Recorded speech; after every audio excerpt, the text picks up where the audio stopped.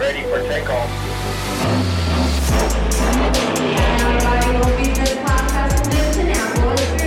It's going to be great. Welcome to the Remote CEO Show. My name is Danilo Bartolini, aka Danilo B. I'm an acclaimed business coach, and my moonshot is to change the face of work and business forever. With each episode, we bring you some of the most inspiring and insightful interviews with 6, 7, 8, and 9-figure entrepreneurs to crack the code on how to build your remote empire and have fun while doing it. Thanks for stopping by, and let's get started. What is going on, CEOs? Danilo B here with another episode of the Remote CEO Show. Today, we are here with Phillip Wolf. As the CEO of Custify, Phillip helps SaaS businesses deliver great results for customers.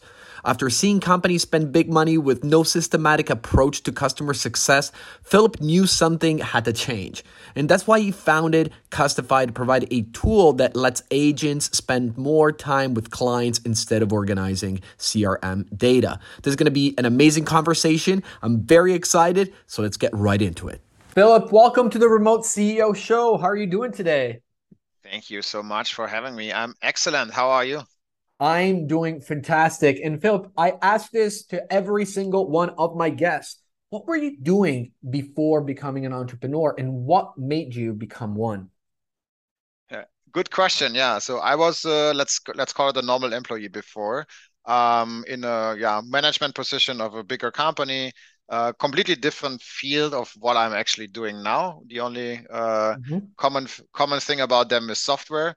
What made me start this company was more or less the moment of leaving that former company, which was more or less most likely the last moment where starting a new company was really easy. Easy in a sense of no kids, no bigger commitments, no house to pay off, and these things. So it was probably the last. I'm not saying that you can't do it later, but this was the last easy one, let's say. The straightforward one, yes.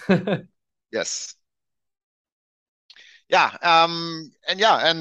then of course the topic itself that came from the previous experiences that I collected in the previous role, and a bit of market research from like what we are actually doing. Yes, absolutely. And do you mind sharing what your business does with our audience so they get an idea of the type of work you guys do? Sure. So Custify, which is the company and product name, is a customer success platform. We work mostly with other software as a service companies, and we help them to basically manage everything post-sales. So check in with the customer, understanding if a customer is onboarding correctly, understanding if a customer gets value from the product. And then if not, we basically give the customer success team, which is the typical user of Custify, a hands up and give them the chance to reach out at the right time with the right message to the right customer. So this is basically the platform. That's amazing. And at this point, I like podcasts, like I said, we have a lot of entrepreneurs that are getting started, building their teams. I was wondering, is your team a hybrid team? Is it in-house, like in person, or is it remote? So it's in the beginning when we were just like two, we were having a shared office space rented for us. But then the team grew, and it's a hybrid environment where we have some of the team members that are all across the world. For example, our VP of sales right now lives in London, and he's going to move to Australia soon. So he certainly will not be in an office, but our headquarters is in Bucharest, which is in Romania. Yep. And there we have also a small office. However, the most of the times, the majority of the team still works remote, even though a big portion is in Bucharest. They come to the office eventually 1-2 days a week, and this is completely up to their own judgment, let's say, when they want to come to the office. That's awesome. And again, just so that we can get an idea of the challenges that you may have experienced when starting, build these remote relationships, can you tell us a couple of tips on how to overcome these challenges? First off, if you had any challenges, and second of all, how were you able to overcome those challenges and build a successful team like the one that you have right now? Yeah, well, I think one thing that I guess the audience and every founder has its challenges. So there are many, many challenges. And indeed, one of them is building a functional and motivated team remotely. And I guess we were in a growth stage when COVID hit. So we Oh, were yeah. kind of, there was no option, let's say, to not do it remote, right? So this Yes, was the only way to do it. exactly. So now the for me being like I'm doing management since like 20 25 years already, and in the older times, let's say, Mm, everything was face to face. We were even flying guys in from all over the world just in our headquarters to interview them in person after we did some pre-selection steps, obviously. But the yes, yes. final interview was always also on site to meet that person, shake hands, understand how is this person interacting with the team.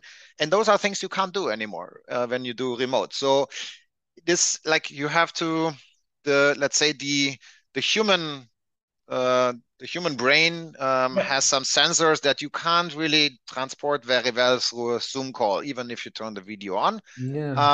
There's still a lot of uncertainty there. What we did is still we try to copy this, let's say, the process that you would have on an on-site interview, which Okay. is a pre-interview, which is a test, a practical test. Can you share your screen and go to this application and do X, Y, Z, right? So kind of a practical Yeah. test where you cannot cheat in a way that I don't give you something and then I check one day later and you can do Yeah. it with, it's just like a basically ad hoc test, Yep. and then also meet the team. Okay, so now that we had a chat and like let's meet in a bigger round. You can do that all also in Zoom, and that's kind of what we did in those So times, and cool. that's what we also still do when we hire now. And for example, now we're currently hiring. We're increasing our sales team, and some of those offers that we made were also completely abroad. I think Portugal was one of them. So Mhm. yeah, we still try to do exactly that thing. Try to mimic it, but I admit it's more challenging than when you see a person. You can interact Yes. with the person. You can sit with the person for lunch. You see how the person interacts with the team and under pressure. You have just more sensors, let's say, than you would have in a Zoom call. Absolutely. And here's the thing about working remotely or building at least a team remotely. There are a lot of challenges when it comes to the management and really even picking the right people, right? But what we find is that when you can tap into a broader market, that it's not just your local, 30 to 50-kilometer radius around your office, and when you start really going, worldwide, you can find better talent. So that Sure. is something that I wanted to ask you. Do you find that at Custify, being able again to look for talent all over the world is giving you some sort of an advantage since the past, couple of years? Yeah, 100%. Um, you find better, you find more affordable people this way. You find people that are more flexible. This I 100% I would agree to. Absolutely. And yeah, at least in our situation as still being a startup, Hmm. hiring people in other countries naturally means also that they are typically contract based, right? So Yes.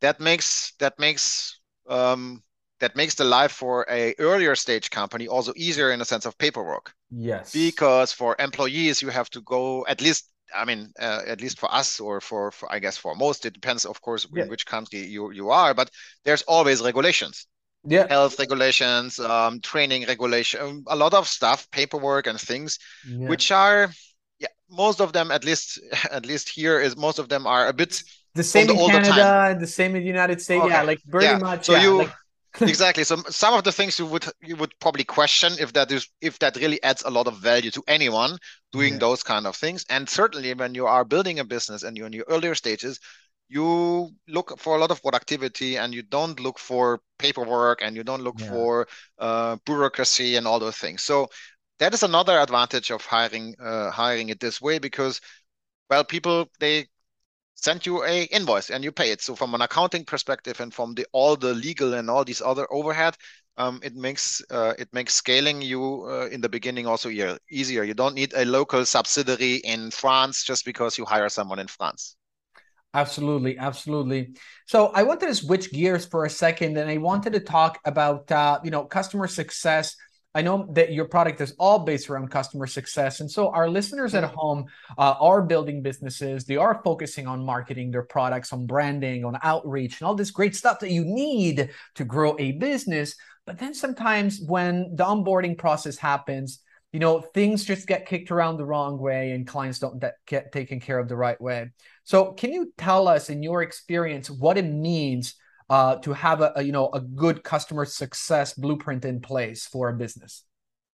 Yeah, and I think you named it exactly right. Many people focus a lot on customer acquisition, marketing, brand building, which is naturally and which has to be done, of Yeah. course.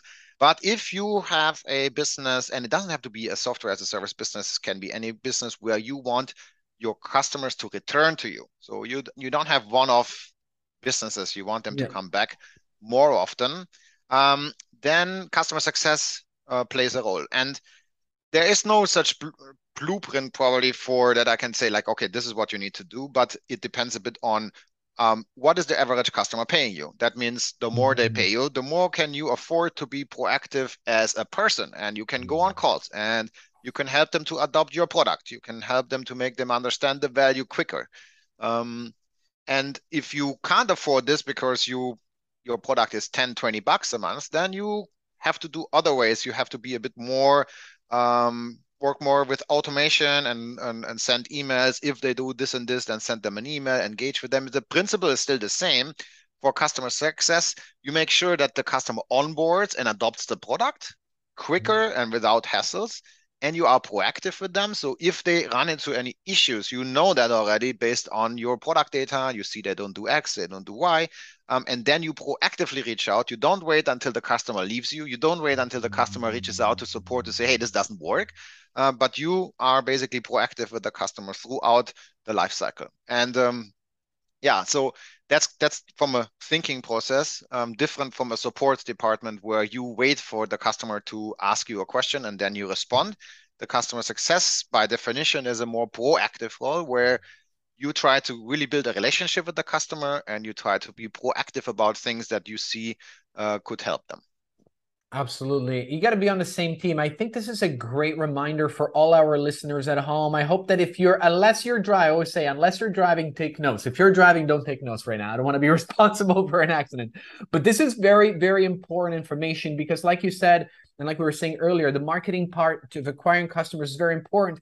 But what if you have a leaky bucket and you put all these leads and all these sales into a bucket and, like, literally just like that, they try your product or service and then they leave. They try it and they leave. You're never really going to be able to build something at scale if you do that. Do you guys have, by any chance, any numbers of how much money you could save or how much ROI you can get more if you have an airtight process that makes sure that people don't even message you for problems because they're getting reached out beforehand? How much does that impact on the bottom line of a business? Yeah, we have some data on our blog and some articles, but imagine like this, the percentage in churn of just 1 or 2% difference makes on Yeah. the month to month base, this doesn't really show up as significant. You think like, how do I care about this 1 or 2% churn? However, we are speaking about reoccurring business revenue. That means MRR. So the Yeah. customer pays you $10 today, pays you $10 next month, pay or doesn't. And Yeah. this means that if there is a small deviation, a small reduction in the churn, it has a significant business impact if you look into the future and we talk about 1 to 5 years from now. So you like this 1% can mean you triple your business in 5 years or you don't.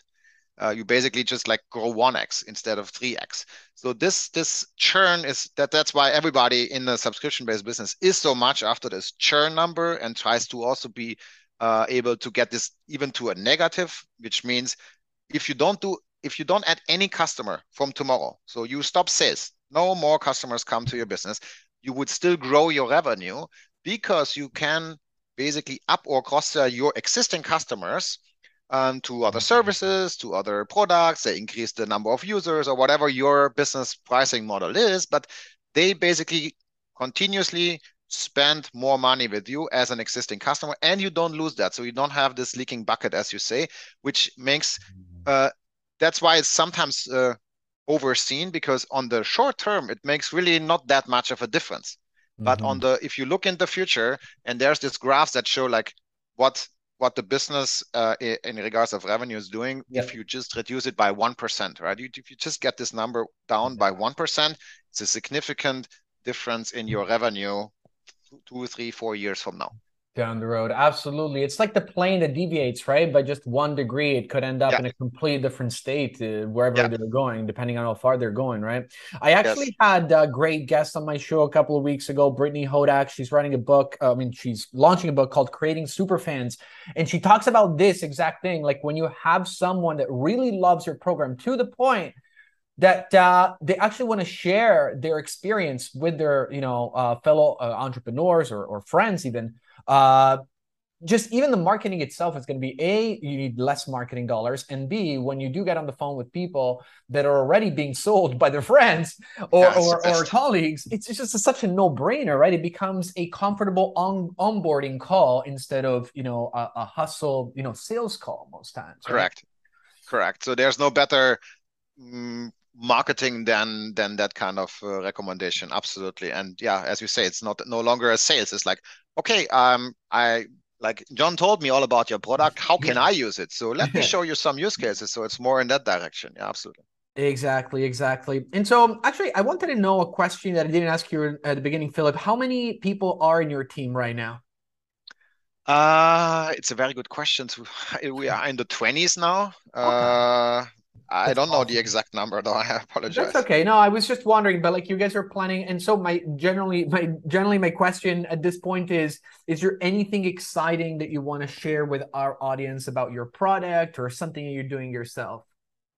So if anyone is interested in reducing churn in their subscription-based business, then head over to Custify.com, and sign up for a demo, or reach out to me on LinkedIn. I'm happy to have a chat with you guys and just exchange. It doesn't have to be like interest in the product. We can also just exchange opinions, or I can give you some tips and best practices. Awesome. And that was actually my following question was, where can people find you online, Philip? Because I know what after this conversation, people want to know more. So you said LinkedIn at just Phillip Wolf with 2 P's? Yeah, exactly. Philipp Wolf, 1 L, 2 P's, and then Wolf, WOLF, and Custify. That if you enter that in Google, you should also find my LinkedIn profile there, probably as one of the first. That's us. Awesome. Again, Philip, it was great having you on the show. I'm looking forward to having you back in the future when you want to share more knowledge about your world, and I'm looking forward to seeing you again soon. Talk to you later. Thank you so much for having me. Have a great day. And this is it for today, CEOs. Thanks for staying with us until the end. Can I ask you a big favor? Can you please leave a review? I know the podcast app is not super straightforward, so if you don't know how to leave a review, just DM me on Instagram at DeNieroB, DENIEROB, and I will send you the direct link to the review section. And to show you my appreciation, I will answer any business question you ask me during that conversation. So thank you again, and I will talk to you again soon.